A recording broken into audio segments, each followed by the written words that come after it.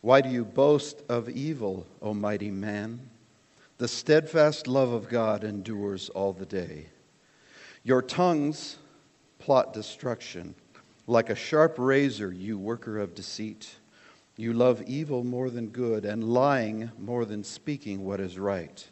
You love all words that devour, O deceitful tongue. But God will break you down forever. He will snatch and tear you from your tent. He will uproot you from the land of the living. The righteous shall see and fear, and shall laugh at him, saying, See the man who would not make God his refuge, but trusted in the abundance of his riches, and sought refuge in his own destruction. But I am like a green olive tree in the house of God. I trust in the steadfast love of God forever and ever. I will thank you forever because you have done it. I will wait for your name, for it is good in the presence of the godly. Amen. You may be seated.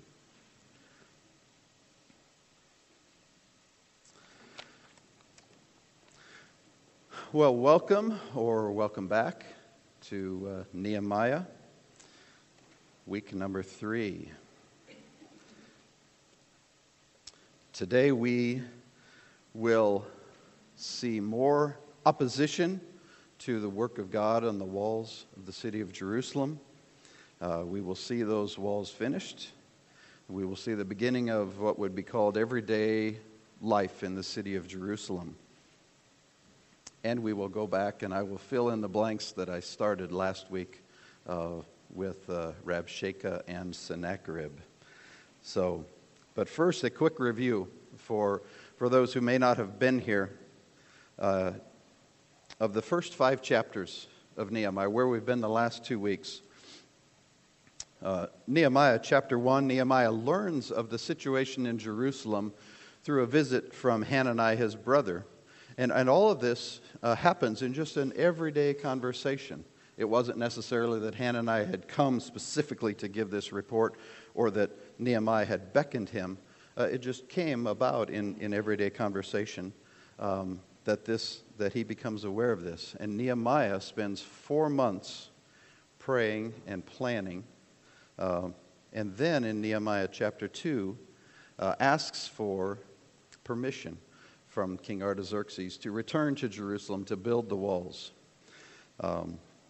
In chapter 2, verse 8, Nehemiah says that it was the good hand of my God that made this so for him to return.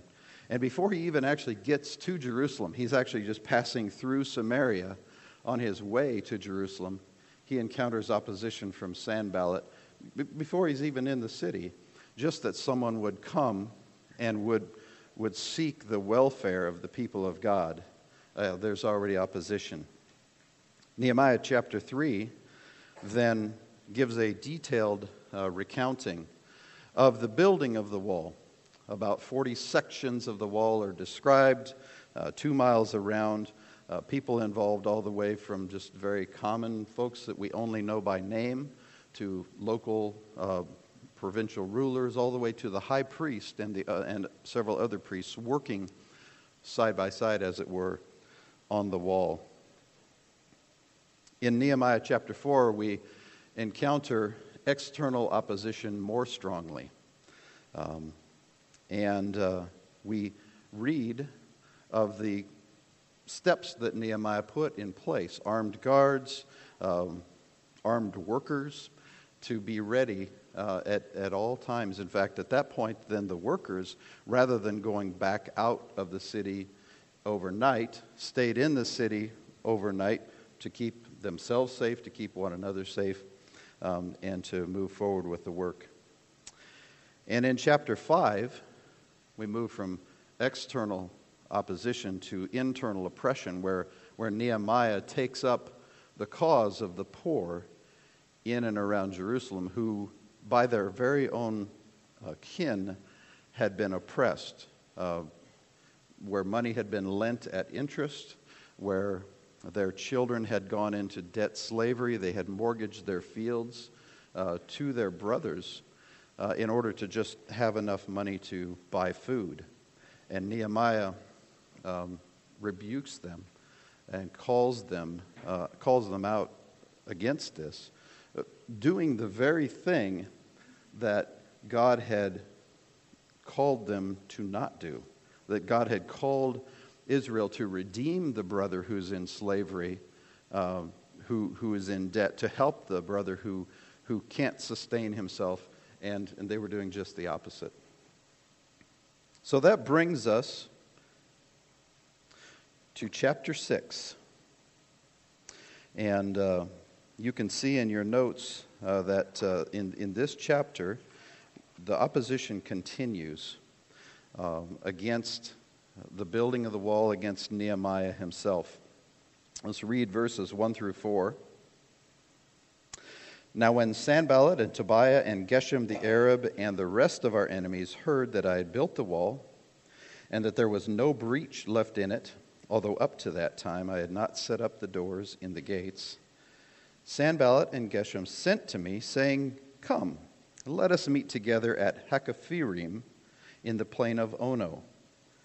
But they intended to do me harm. And I sent messengers to them, saying, I am doing a great work, and I cannot come down. Why should the work stop while I leave it and come down to you? And they sent to me 4 times in this way, and I answered them in the same manner. So, one of the first things that we see here is all the way along, the scope of the enemies of God's people continue to grow, at least in their description, and probably in reality. Back in chapter 2, verse 10, as I'd mentioned in our review, it is only Sanballat the Horonite and Tobiah the Ammonite servant who are mentioned. Then in chapter 2, verse 19, we suddenly now have Geshem the Arab added to that group. In chapter 4, verse 2, we have Sanballat in the presence of the people of Samaria and the army of Samaria, despising the Jews. Then in verse 7 of chapter 4, the list grows. We have Sanballat, Tobiah, the Arabs, of whom Geshem is one, and the Ammonites, and the Ashdodites. So now we have, geographically, enemies of Jerusalem all the way around in all directions. And Nehemiah or whoever, or Ezra, whoever wrote this now, has given up trying to enumerate everyone in chapter 6. So it is Sanballat, Tobiah, Geshem, and the rest of our enemies. Just a whole bunch more. So the opposition is growing. And what has also changed is that the previous efforts were to intimidate the workers, to ridicule, to dishearten them, to get them to put down their tools, to walk away in fear. And now the attention has turned directly on Nehemiah. Right? If I can't stop the effort, I will take out the leader. That's what I will do, as the enemies say to themselves. And so the call comes, come, meet us. Just come on out to this place where we don't exactly know where it is, but it's several miles, maybe 25 or 30 miles outside of Jerusalem. Come on out, let's talk. And Nehemiah quickly knows in verse 2 that they intended to do him harm, whether to take him prisoner, hostage, or even to kill him, again, in hopes of stopping the work altogether. And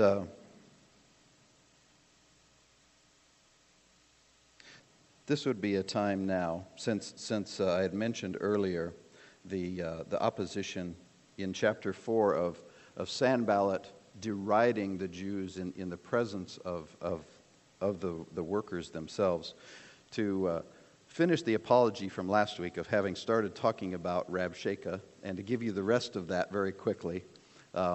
So there's a parallel here from 2 Kings 18 and 19. We won't take the time to read any of it, but this was during the Assyrian reign of Sennacherib. This is several dozens of years before. And Hezekiah was king in Judah at that time. And Sennacherib had come to the area of Judah and was besieging and conquering cities. And he sent this guy, Rabshakeh, along with a huge army to Jerusalem to besiege the city. And Rabshakeh met with the officials of Jerusalem at the wall and was telling them all of the horrors that were going to befall Jerusalem if they didn't just open the gates and let the army in. The problem was he was speaking in the everyday common tongue of Hebrew, and the officials in Jerusalem said, listen, speak to us in Aramaic so that the everyday man cannot understand this. We can negotiate and we can talk about this. And Rabshakeh refused to do that. And his goal was the same goal as Sanballat's, was to dishearten the everyday person in Jerusalem. The rest of that story is 2 Kings 19 with Hezekiah's prayer, Isaiah's prophecy, and the angel of the Lord destroying an army of 185,000 without Jerusalem even lifting a finger. In fact, 2 Kings 19:35 says that, and that night the angel of the Lord went out and struck down 185,000 in the camp of the Assyrians.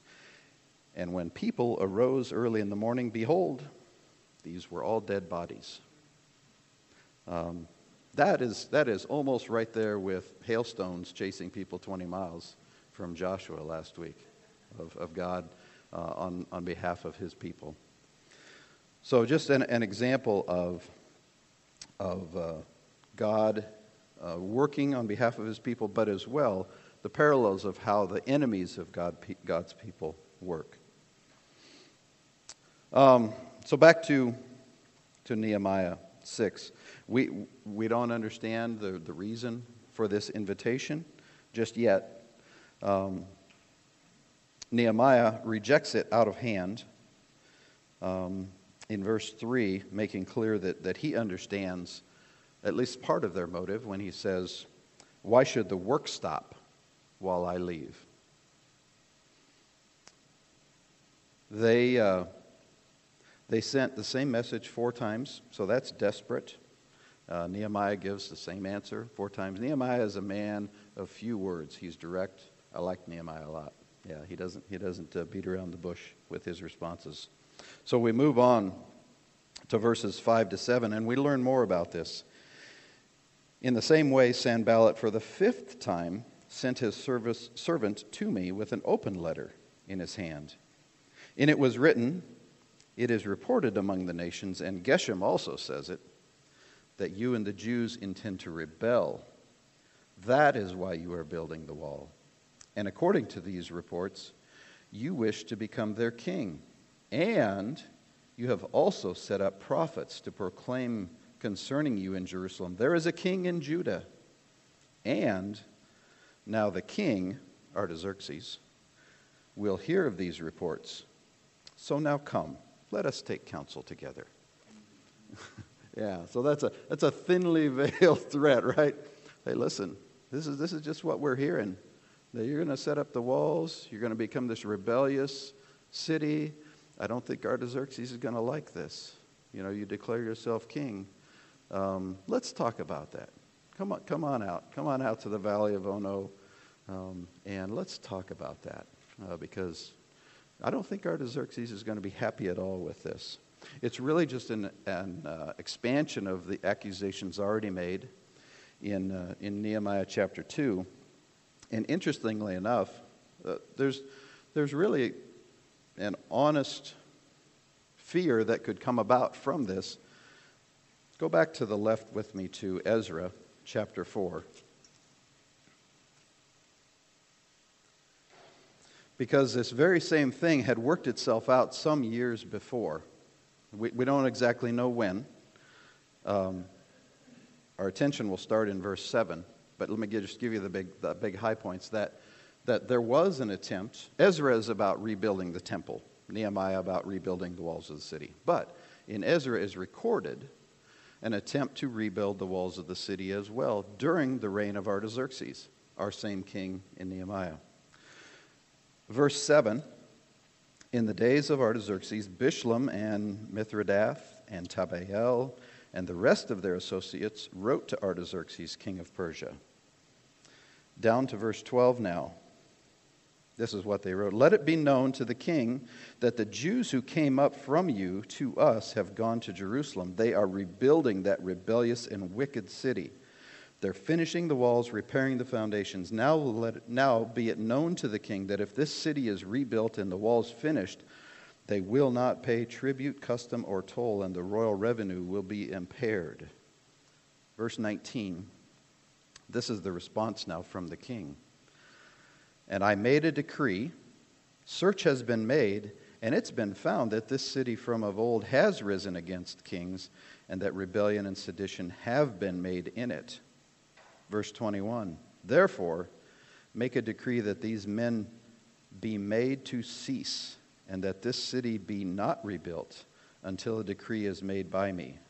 Verse 23, then, when the copy of King Artaxerxes' letter was read before Rehum and Shimshai, the scribe, and their associates, they went in haste to the Jews at Jerusalem, and by force and power made them cease. So Sanballat is working this same angle that he believes that he can bring fear into Nehemiah's heart and stop the work by threat of, hey, listen, you remember what happened 20, 30, 40 years ago. Well, it's less than 20 because we know this is in the 20th year of Artaxerxes. So 15 years ago, you remember what happened. You don't want that to happen again. You remember, stopping the wall work by force and by power, I think, is a euphemism for bloodshed. And so Nehemiah wouldn't want to have that on his hands.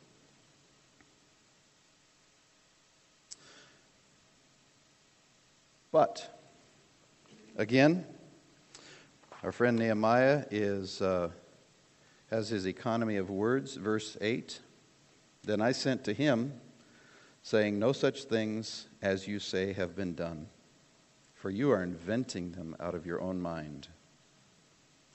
For they all wanted to frighten us, thinking their hands will drop from the work and it will not be done. But now, O God, strengthen my hands. And we see again, as we've seen before, that this is, I think, a great example of praying without ceasing. Right? Nehemiah is going through the narrative, speaking about what was happening, and right in the midst of it, just right in between that, comes this prayer from Nehemiah's heart: strengthen my hands. And it's an amazing thing to see, and I think a great model for us as we consider how to think about just an everyday conversation or life, or in this case, facing opposition.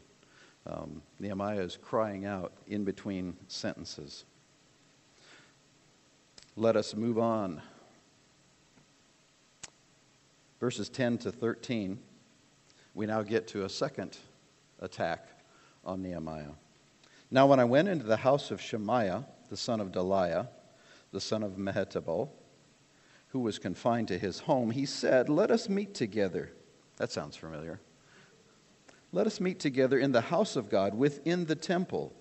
Let us close the doors of the temple, for they are coming to kill you. They are coming to kill you by night. But I said, should such a man as I run away? And what man such as I could go into the temple and live? I will not go in. And I understood and saw that God had not sent him, but he had pronounced the prophecy against me because Tobiah and Sanballat had hired him. For this purpose he was hired, that I should be afraid and act in this way and sin. And so they could give me a bad name in order to taunt me. Okay, so little bit of background. Nehemiah is not a priest. He's not a Levite. So going into the temple was a transgression of God's law. There were some specific asylum or sanctuary sorts of things in place to go, and you'll read of, going and clinging to the horns of the altar when you are being pursued by someone who wants to take your life. But there is no credible threat here, and that doesn't apply to sort of being in battle or engaged with an enemy outside of God's people. All of those things were about if you had taken someone's life, say a manslaughter situation, and a relative of his was ready to seek revenge, you could go to the altar and cling there for sanctuary or asylum until such time that the matter could be resolved in another way. This is not that situation. So, simply put, our friend Shemaiah is calling Nehemiah to sin. And you know what would happen immediately after. He would be called out in front of the people. How can you follow this man? This governor of yours not only is a coward, right? He's hiding inside the temple, the door's locked, while he's leaving all of you out here exposed. He is just gratuitously sinful. He doesn't even care about God's temple and God's laws themselves, that he would go and hide in this way. So that is point number 2, or attempt number 2 against Nehemiah. And we get then in verse 14, Nehemiah's second imprecatory prayer. We talked about his first one last week. So here is Nehemiah praying again in verse 14. Remember Tobiah and Sanballat, O my God, according to these things that they did, and also the prophetess Noadiah and the rest of the prophets who wanted to make me afraid. So Nehemiah is simply saying, God, be just. Let those who oppose you, oppose your people, let what is rightly theirs come to them as they continue to live an unrepentant life. And we also get more light shed upon just the extent of the opposition. That it's, I mean, if we started naming everyone, we're up to about 10 or 12 now, and then all the rest of the enemies listed in verse 1, and now all the rest of the prophets here in verse 14. Okay.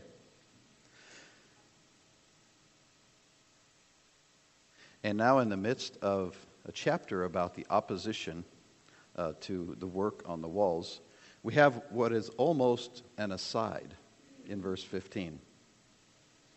So, the wall was finished. I love that. It's the same thing that he did back in chapter 4. Verses 1 through 5 are about opposition to the work in chapter 4. And then verse 5 is, so we built the wall. And we built it to half its height. Nehemiah, it's almost, not completely, but almost as if the wall itself is a secondary thing. That it's, or that it's just, well, this is just going to happen. God's just going to do his work. And it's not that huge of a battle as it all seems. So verse 15 again.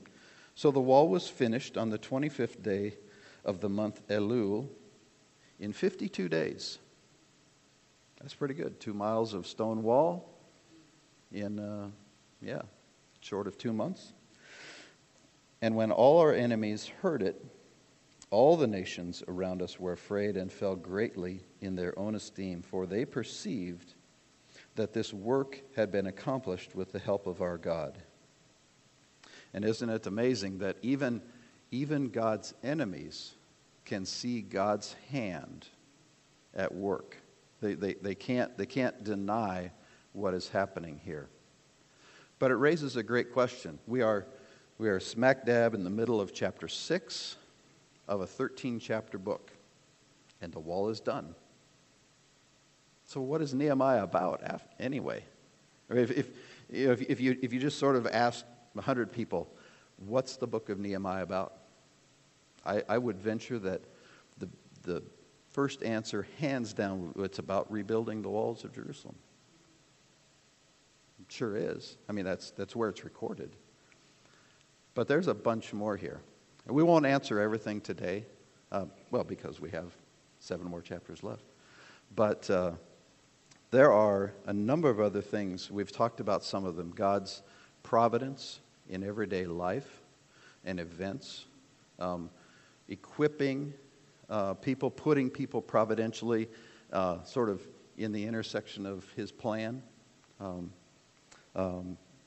The idea of depending and trusting and acting at the same time. We've talked about this more last week, but so for example, that Nehemiah spent 4 months praying before he asked the king for permission to go. But when the king asked, how long will you be away? What will you need? Nehemiah was ready with answers. He wasn't, I don't know. It's a long way. It's a big wall. I don't know. He was ready. He said, I'm going to need letters of passage. I'm going to need a letter to the guy who's in charge of the forest so I can get plenty of lumber. I'm going to need this and that. And he is ready with answers. So he is not merely, again, I apologize for that word, merely praying. He is praying and he's planning. When they were arming themselves up in chapter 4 against the opposition, they were trusting God, but ready to fight. Right? The big theme that we will see. Worship, big theme. And we haven't seen a ton of it corporately yet. We will next week. Well, we will next time. We won't be here in Nehemiah next week. And of course, God's faithfulness to his people and to his plans. And the wall is a part of that, but there's more. So come back. We'll see more. Keep reading. Read all of Nehemiah. You have 2 weeks to read all of Nehemiah again before we're together. Until then, we go further in this chapter, verses 17 to 19, where we have a third attack on Nehemiah. Verse 17. Moreover, in those days, the nobles of Judah sent many letters to Tobiah, and Tobiah's letters came to them. For many in Judah were bound by oath to him, because he was the son-in-law of Shechaniah, the son of Erah, and his son, Jehohanan, had taken the daughter of Meshullam, the son of Berechiah, as his wife. Also, they spoke of his good deeds in my presence and reported my words to him. And Tobiah sent letters to make me afraid. All right. So, this is sort of a third attack. And we learn a ton about Tobiah. Not everything that we'd like to know, but turns out that Tobiah, the Ammonite servant, is a fairly influential man in Jerusalem.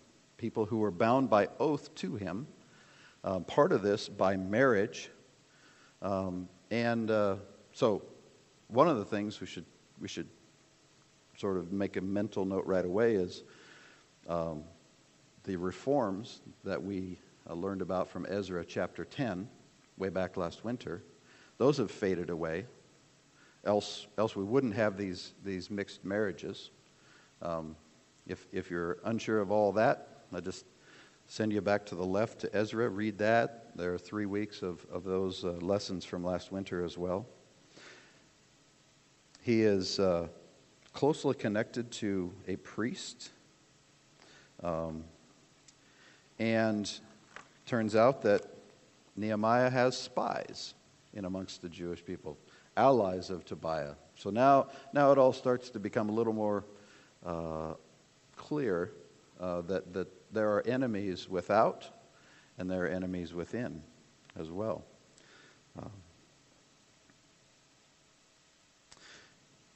And Tobiah's goal is to win the crowd.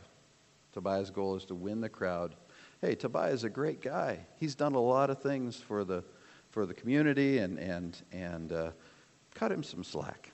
All right, Nehemiah, why do you have to be so harsh? Why do you have to be so mean? Just give Tobiah a chance. He's a good guy, right? But his real motives become clear again at the end of verse 19, that when Tobiah was directly communicating with Nehemiah, he was seeking to bring fear to Nehemiah's heart, not to just win the crowd and be an advocate for the city of Jerusalem. All right. So that is our chapter 6. And now I want to just pause and do what I'd hoped to do at the end of 2 weeks ago, and I tried to do again at the end of last week, and that is to talk about what do we do in the face of opposition? What do we learn about being in the face of opposition? So go with me, if you would, to John 16:33.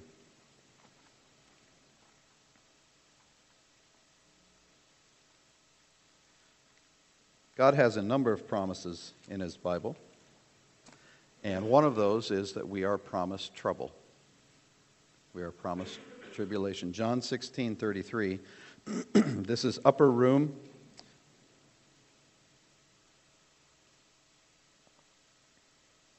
This is shortly after Jesus has told his disciples that I'm about to leave. And in fact, you'll all scatter to your homes. Things won't look like they've looked in the recent past.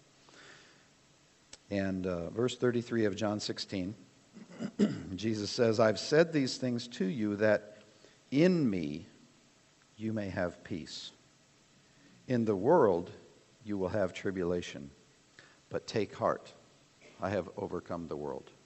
Right? So I'll call it step 1. Yeah, I don't know if there's an order to this, but it's a good step. Right? As we're promised tribulation, we are reminded that we worship one who has overcome the world. Right? And we are called to take heart because of that. Not because we're good, level-headed people, not because we're deep and rich in resources to manage our tribulations, not because even that we have one another, though we're called to be together and living in such a way that we support one another and that we love one another deeply. We are called to take heart because Jesus has overcome the world. Right? Regardless of what we see around us, the victory is won already. So that is an initial step. 2 Corinthians 4. We're just going to keep going to the right here for a while. 2 Corinthians 4.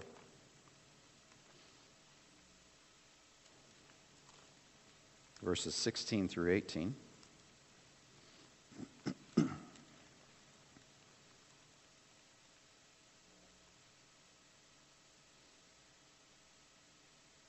Starts out in the very same way, though in an indicative manner. So we do not lose heart, Paul says. Though our outer self is wasting away, our inner self is being renewed day by day. For this light momentary affliction is preparing for us an eternal weight of glory beyond all comparison. As we look not to the things that are seen, but to the things that are unseen. For the things that are seen are transient, the things that are unseen, eternal. And so part of taking heart is having right vision. What is it that you have your eyes set upon? And Paul calls us to have our eyes set upon the things that are unseen. And makes this really astounding comparison, right? A light momentary affliction versus, right, that's on one side of the balance, and an eternal weight of glory, right? It just throws that light momentary affliction away. It's still true, right? We have affliction. Compared with this eternal weight of glory, it is light, it is momentary. And so part of taking heart is also understanding that. We keep going to the right. Philippians chapter 3, verse 20.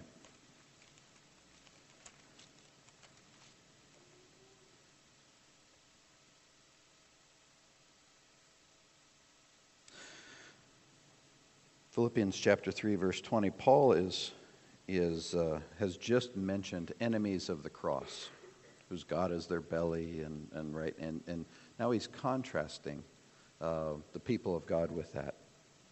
And he says, "But our citizenship is in heaven, and from it we await a Savior, the Lord Jesus Christ, who will transform our lowly body to be like his glorious body, by the power that enables him even to subject all things to himself." So another part of taking heart is to know where you really belong. Right? This world is not our home. That is true. That's true, brothers and sisters. This world is not our home. Right? Our citizenship is in heaven. That's why we're strangers, aliens, sojourners, as it were, here. So take heart. This is not home. Also, don't cling too closely. This is not home. These things that we have around us, wonderful gifts of God, they're very temporary. And so don't hang on too tightly. Yeah. And finally, 1 Peter chapter 2.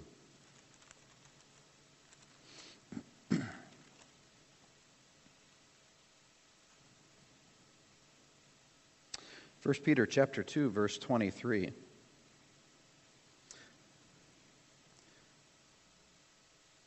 This section pulls in more closely to the topic of opposition and being reviled, and gives us Jesus' example. When he, Jesus, was reviled, he did not revile in return. When he suffered, he did not threaten, but continued entrusting himself to him who judges justly. Right? And so here again is part of taking heart. Part of taking heart is understanding that it is not necessarily our job to avenge ourselves, to defend ourselves, to revile back. For sure, that is not our job. Our job is to trust God with whatever may come. Right? If Jesus, who held all authority in his hand, can entrust himself to the Father who judges justly, who are you? Who am I to decide that I need to take up that sword of vengeance to defend myself, to my honor, my whatever? Right? Who are you to do that? Right? So this is part of taking heart, that we worship one who has overcome the world. We set our sights rightly on those things that are unseen. We know that our citizenship is not here, and we entrust ourselves to God. These are core parts of facing opposition for the people of God. All right. And there's about 75 others in the New Testament that you could have gone to, but that's not what this study is about exactly. So let's go on to Nehemiah chapter 7.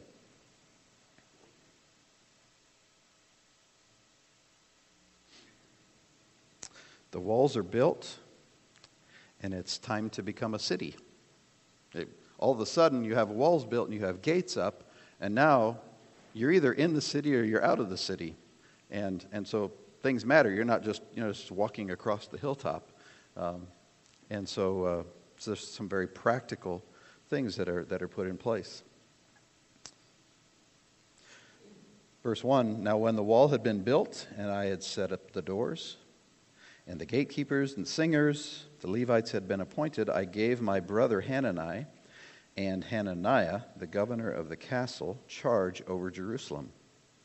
For he was a more faithful and God-fearing man than many.